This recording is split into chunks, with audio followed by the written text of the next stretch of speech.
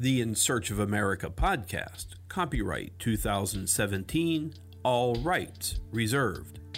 Music by Keith Medley at keithmedleymusic.com.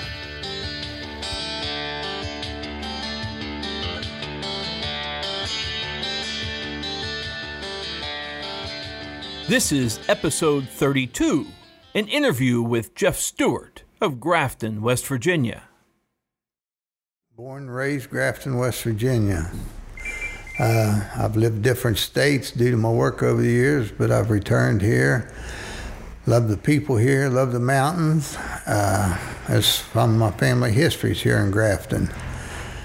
My grandfather had a band called the Corbin Band, and when the dam was constructed in 1936, I believe, he done a dedication to the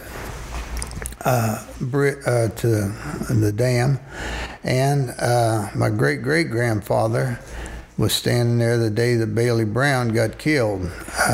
He was a constable, and they was telling him he was being relieved of duty because the war was about to break out.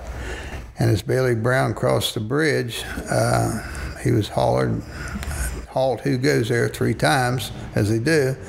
He pulled up, shot the guard in the ear, and the guard pulled up and shot and killed Bailey Brown. And he was killed behind the house that was tore down in 1947 when I was born, and built a new home.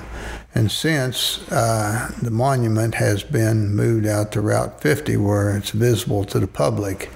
I hope at some point in time maybe a park or something can be constructed to where they can move it down back here where it actually happened. I understand that you build hot rods.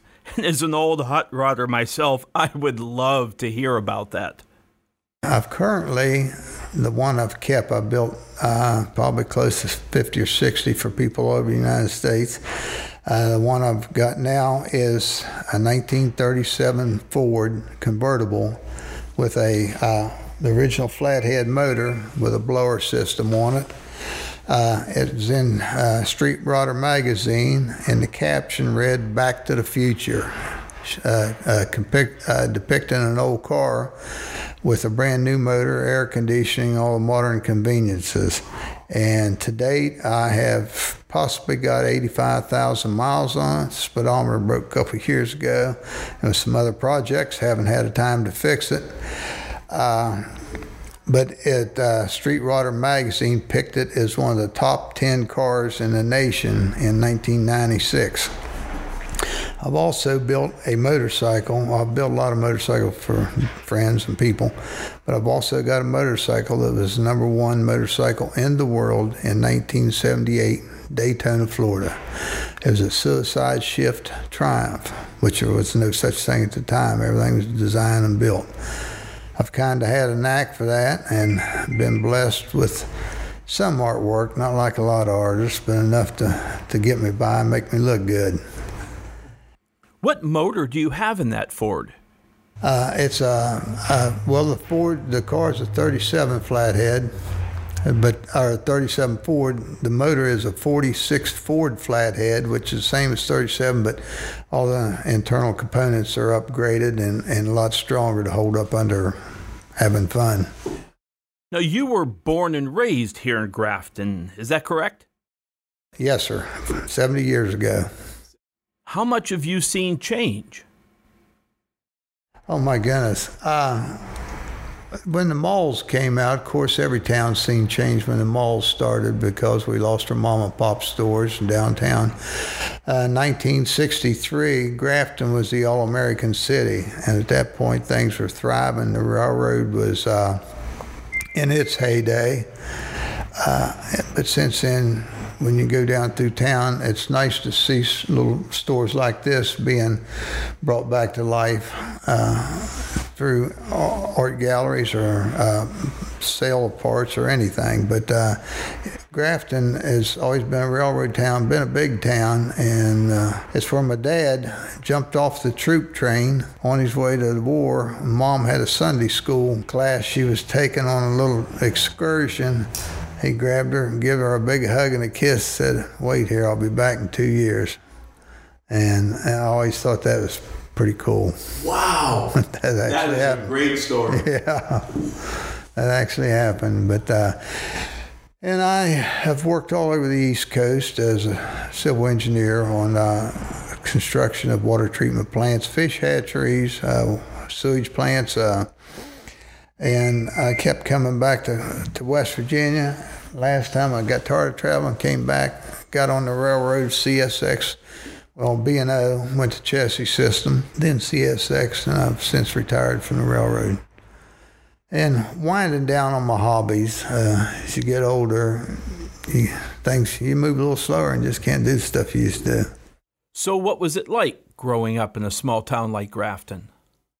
Everybody knew everybody, and of course no computers to keep you preoccupied, so the kids left the house at daylight. You eat your breakfast, and you might eat lunch 2-3 blocks down the street or maybe a mile down the road, and supper somewhere. And we always had a lot of kids at our house for supper. Everybody took care of everybody. And now you walk out, your neighbors don't speak. You don't know half of them. Everything's too fast-paced. And I tell everybody, I'd have made a good cowboy because things were slow-moving back in them days. And I'm not much on technology. My cell phone's a flip phone, and I wouldn't have that if I wasn't starting to forget things. So growing up in Grafton, people were kind, and there was no problems. Nobody locked your doors. If people come by that needed a little something, they wanted to work for a can of food. They didn't want to give to them. Mm-hmm. And it was a different time. I would think that since you've stayed here, that it must still be somewhat of a good place to live.